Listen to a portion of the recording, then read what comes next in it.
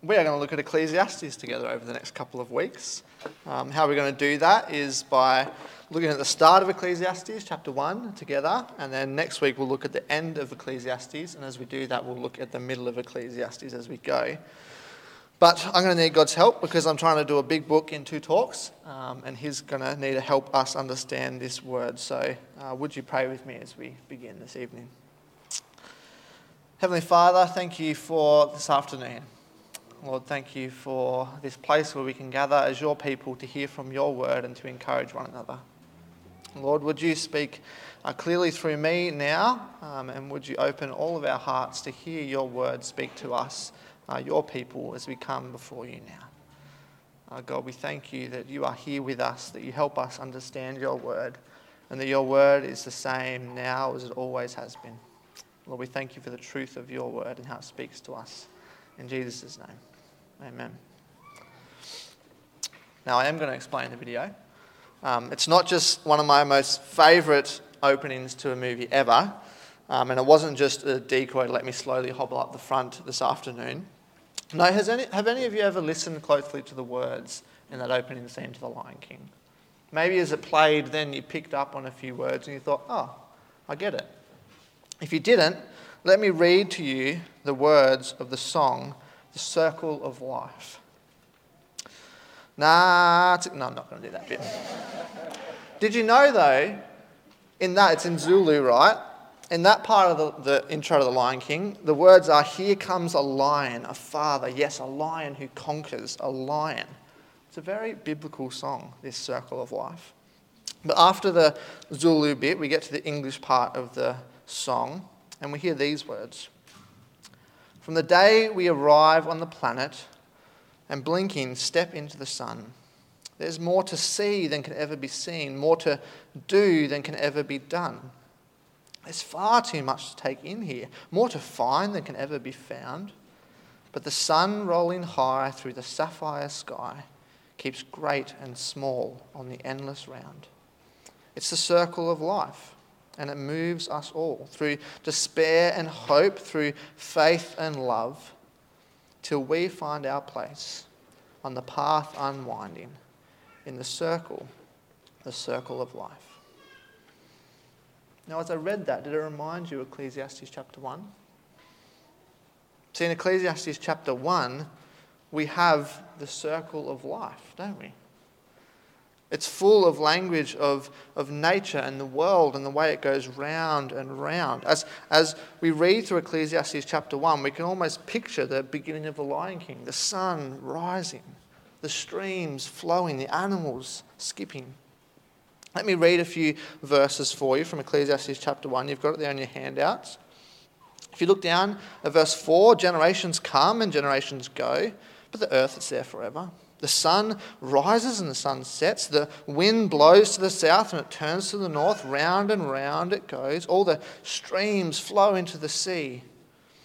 Yet the sea is never full. The eye, it doesn't have enough of seeing, nor the ear full of hearing.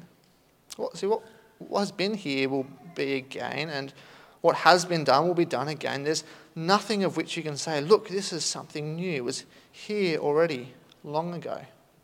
It was here before our time. No one remembers the former generations. Even those yet to come will not be remembered by those who follow them. So that's the circle of life, isn't it, in Ecclesiastes chapter 1. I actually looked up, when I found this connection, I thought surely the Lion King was inspired by Ecclesiastes, but sadly it wasn't. But this is the circle of life that Ecclesiastes depicts in chapter 1. Now, if you're unfamiliar with the book of Ecclesiastes, if this all sounds a bit weird to you, let me try to help by giving you some background to this book. This book, Ecclesiastes, is kind of a compilation of all of the words of this teacher. Some translations have the preacher. Literally, this is the one who speaks to the assembly. This is this wise man who has these wise words for all people to hear. This is actually where we get the title of Ecclesiastes from. In Greek, that name, the Kohelet in Hebrew, is Ecclesiastes in Greek. This is a book about the wisdom of this teacher. Now, it sounds like this teacher could be Solomon, because it says he's the son of David and king over Jerusalem, but then there's parts of the book that don't quite sound like Solomon. We don't actually quite know who this is. But what we have are his words. The words of the teacher. The words of this wise man. And this book is all about this guy trying to pull apart life. He looks at all the crevices of life, the life that he's lived, and he tries to pull it apart and find what is the meaning. It's that age-old question, isn't it? What is the meaning of life? That's what the Kohelet, the teacher, is trying to find. But, as you would have noticed, for a book that's all about finding meaning, it doesn't really start the way you would expect it to. If you look at verse 2, we kind of get the catchphrase of the entire book of Ecclesiastes. If you look there at verse 2, the teacher begins this speech about wisdom and knowledge and meaning by saying these words. Meaningless, meaningless, says the teacher. Utterly meaningless. Everything is meaningless. Now, if you went to see a motivational life speaker, and he got up the front and said, meaningless, everything is meaningless, you want your money back, right? That's not what you would expect of a book that's about meaning. But I think part of our issue here is that it's not as dire as it sounds in English. See, Ecclesiastes wasn't written in English, it was written in Hebrew, like we talked about with Kohelet and the meaning of that word. Here the word is quite hard to capture with just one English word. If you've come across Ecclesiastes before, I'm sure you know where I'm going with this. Other translations have vanity or futility. There's this idea behind this word, and I'm going to give you a visual demonstration. What is the teacher saying? Well, life is mist. Life is vapour.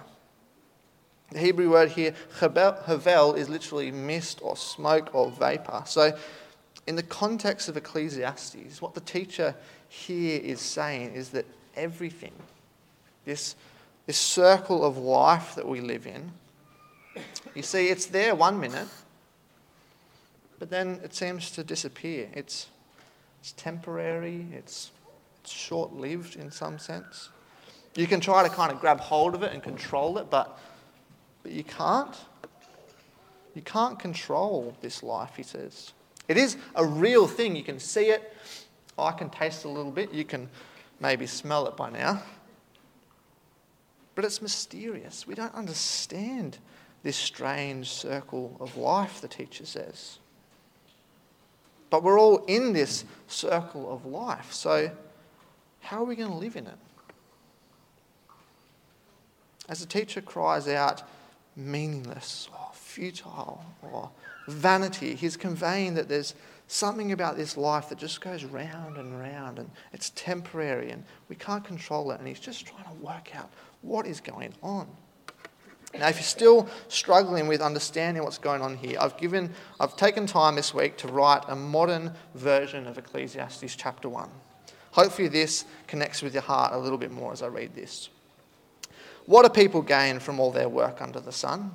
People come and people go, but the dishes, they're always there. As the sun rises, the washing, it goes out, and as it sets, we bring it back in, but only to be dirtied again. You brush your hair to look good, but then the wind blows and messes it up, and you just have to brush it again. There's truly nothing new under the sun. What was fashionable 30 years ago is all of a sudden fashionable again. All of this is just wearisome, more than I can bear. Life just goes round and round, and it feels like sometimes I just struggle to keep up. See, whether we like it or not, Ecclesiastes conveys something that we know. We're in this circle of life. Sometimes life just feels repetitive. Sometimes we just feel like we're doing the same thing over and over again. And the message of Ecclesiastes, depending on your view, is either it's depressing, it's unmotivating, and it's just stupid, or it's a little bit refreshing and kind of relieving in a way, and true.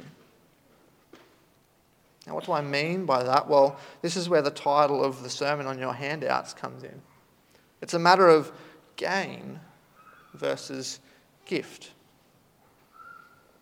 It's a matter of the attitude of gain or the attitude of gift. Let me explain. So if you have an attitude of gain towards life, if you view your life as an opportunity to gain things for yourself, what Ecclesiastes says is you are going to be bitterly disappointed. Look at what the teacher says in verse 3 of Ecclesiastes 1. What do people gain from all their labours of which they toil under the sun? What do people gain? Is there anything really to gain? And as we read on in Ecclesiastes, he keeps making the same point. In chapter 2, we learn that this teacher, he pursued gain to the end of himself. He built a massive house. He had all these slaves that worked for him. He owned great flocks and herds. He amassed silver and gold. He had all the women he could want. In verse 10 of chapter 2, if you have a Bible there, you can look there with me. He says, I denied myself nothing my eyes desired. I refused my heart no pleasure. My heart took delight in all of my labours, and this was the reward for my toil. But then in verse 11 he says, yet when I surveyed all that my hands had done and what I had toiled to achieve, everything was meaningless, a chasing after the wind. Nothing was gained under the sun. So the teacher says this mentality of trying to gain things in life, it's going to get you nowhere. He says it's like you're trying to chase after the wind. I had this friend at college who taught us a game. I encourage you to play this game if you like yearly kind of games that come around every year. This is a great one. Every autumn, when the leaves start to fall, you just have to catch one leaf. Now that might sound easy until you give it a go. So one trip up to Armidale, I was there with some friends. One of the friends is here tonight. And we decided, hey, let's play this game. Armidale's a beautiful place. It was autumn. All the leaves were falling. We thought, let's give it a crack. Let's catch a leaf, everyone. There was about 10 of us probably in a group. And man, it was ridiculous. As you're going to catch the leaves, you think you've got them and the wind blows them and you kind of stumble and you dive in and you're slipping over. I think Katie actually slipped over and grazed herself at one point in that game. She was nodding up the back. It was a ridiculous game to play, but it was fun.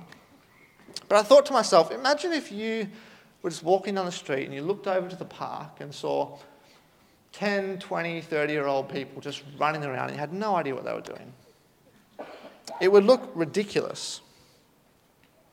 Now imagine the same scene, but in the middle of springtime. There's no leaves falling. It's just a bunch of 20-something-year-olds, weird kids from Bible college, just running around trying to catch the wind. It's a ridiculous picture. And that's what the teacher in Ecclesiastes says. It's ridiculous to pursue gain. Because if you chase gain, it's like you're just chasing after mist. You can't grab it. It's just going to leave you empty-handed, the teacher says. But see, sadly, as people, and I include myself in this, I'm a person, we always fall into the habit of this, don't we? Chasing after gain. We spend our lives with that mentality of, if I just had a little bit more, if I just had a little bit more money, then I could finally get the things that would make me feel content. If I just had a little bit more success in my job, then I'd feel finally satisfied with my work. If I just had a slightly bigger house, then me and my family, we could be finally comfortable. Maybe it's travel. Maybe it's if I see another place. Maybe it's more security. Maybe it's more pleasures. We always want just a little bit more. We can turn things that are good in and of themselves into idols that we just chase like chasing the wind. We never catch them. And eventually we lose our contentment and we need more. As soon as we finally think we've got the thing that we once longed for, we just instantly realise, no, we don't have quite enough and we want just a little bit more. In The words of Ecclesiastes chapter 1, our eyes never have enough of seeing, nor our ears of hearing, do they? We just always want a little bit more. Never truly satisfied, Ecclesiastes says. So if this is the problem that the teacher teaches us about life in Ecclesiastes, well then, does he give us a solution? For the most part of Ecclesiastes, it feels like a pretty dire situation for humankind, but there are little glimpses of hope in Ecclesiastes. One of them comes in chapter 5. If you've got a Bible again, you can turn there with me. In chapter 5, at the end of the chapter, he's just gone through and talked about how riches, they're meaningless too. Chasing after money, meaningless. Chasing after the wind. And at the end of chapter 5, in verse 18, he says this: "This is what I have observed to be good, that it is appropriate for a person to eat, to drink, and to find satisfaction in their toilsome labour under the sun during the few days of life God has given them. For this is their lot. Moreover, when God gives someone wealth and possessions and the ability to enjoy them, to accept their lot and be happy in their toil. This is a gift of God. They seldom reflect on the days of their life because God keeps them occupied with gladness of heart." See, what's the solution? Well, it's gift. It's viewing life as a gift. Here is my one-sentence summary of Ecclesiastes. If you're taking notes or if you're remembering today, this is the one thing I want you to remember. What does Ecclesiastes teach us? It teaches us to stop living our lives for gain and to instead enjoy our lives as a gift. Stop living your life for gain, the teacher says. Instead, just enjoy your life as a gift. Did you notice all of the gift sort of language that were in those verses? Look back at them with me. We see that the life that we have at the end of verse 18, the few days of life, what is it? Well, God has given them to us. And then moreover, when God gives someone wealth and possessions and the ability to enjoy them, see that it's not just the wealth and possessions he gives us the actual ability to enjoy those things. We are to accept them because this is a what? Gift of God. So it's not that having nice things is bad in and of itself. No, Ecclesiastes says enjoy food, enjoy drink, enjoy your friends, even enjoy your work. But it's got to do with our attitude. See, we need to see those things as a gift. See, everything that we have, even everything that we achieve, even our ability to enjoy those things is ultimately a gift from God. So we need to start fostering a heart that is thankful towards God if we want to find contentment. If you want to be satisfied, if you want to be content in what you do, it's not going to be found by gaining a little bit more. No, it's going to be by stopping and realizing that your life is a gift. Everything that you have is a gift from God. What's an example of this? Well, here, let me give you a completely hypothetical scenario. Say you're a 27-year-old pastor from Lake Cat-Eye and you've just had your first child. But you're also trying to build a pizza oven in the backyard and your parents arrive in about a week's time and you really, really want to finish it. And just as you get into the backyard and you finally get all your tools out of storage and you're ready to start getting cracking on this pizza oven, your wife comes out and she's looking a little bit tired. She's got your baby in her arms and she just says, "Can you just take her for a little bit? I'm just tired and need some rest." In that moment, this hypothetical person could do one of two things. They could take that child and be bitter. Be bitter about the fact that they were going to finish this pizza oven, and now if I don't get to it, my parents will arrive and it won't be ready, and then I've got to cure it for like a week, and then are we even going to have pizzas without my parents? And what is even the point of trying to do this pizza oven? And I used to be able to do all sorts of things before I had kids, and now it's just an interruption to my day. Or you could just stop. You could put aside the fact that the pizza oven may not get finished in time. And you can just enjoy the incredible gift of a moment with your little girl. Enjoy the incredible gift God has given you in your arms that you've wanted and prayed for so long. See how often we let our pursuit of gain and doing things get in the way of our acceptance and enjoyment of the gifts God has given us. Now, if we learn to view our lives through this gift lens, it doesn't mean that we're not going to do anything. It doesn't mean that we're not going to gain things or be productive in any way. No, but what it will do is help us to start notice the things that we've been given. And all of a sudden, the fact that life is kind of a bit temporary and a bit out of control and a bit mysterious actually isn't a burden. No, it's actually a delight. See, all of a sudden, things that interrupt our busy schedules can actually be moments to enjoy God's good gifts, to slow us down and to help us look around. I mean, it only took a global pandemic for a few of us to do that, didn't it? We need to sometimes just stop that pursuit of gain and just be happy with what God has given us. Because we know that everything we have has been given to us by God. And not just that, the God that has given those things to us is loving and caring and generous and is going to provide for all of our needs. See, this is where we can find contentment, the teacher says, by enjoying the good gifts of God. And if we can do this, then it also allows us to be generous towards others, doesn't it? See, if you have an attitude that's gain-oriented, then you foster greed and selfishness because you need to hold on to all those things that you've achieved for yourself.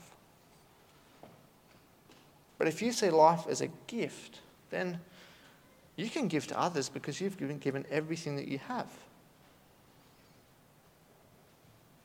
You can give to others your time when people interrupt your busy schedule. You can give them your attention even if you're really busy and maybe they're being a bit of a hassle. You can even give to people in money or food or hospitality. You can be generous because you look around and you realize all the amazing things that you've been given by God. This lens of seeing life as a gift truly changes the way you look at everything. Because life is about a gift, not gain. That's what the teacher in Ecclesiastes is trying to help us to see. And now I just want to finish on this final point. As we look at this idea of gift and of gain, there is no place where this is more clearly seen than when it comes to our salvation.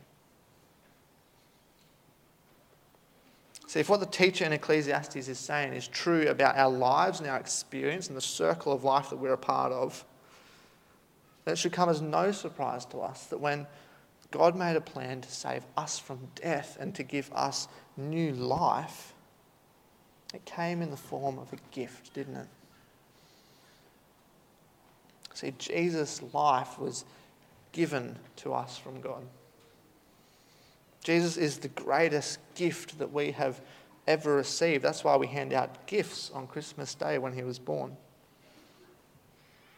And the forgiveness that Jesus offers you can't be gained by impressive achievement or good behaviour. No, it can only be accepted as a gift. Because life is about gifts, not gain. So if you believe that Jesus is a gift and you've accepted that gift, then don't take that gift for granted. Don't accept the gift of God's grace and then try to earn it yourself. Be thankful stop, take a moment and be thankful. Be thankful for the life that you've been given, and be thankful for Jesus' life that was given for you. And be generous. Share that gift with others. Share your life with others. Share Jesus' life with others.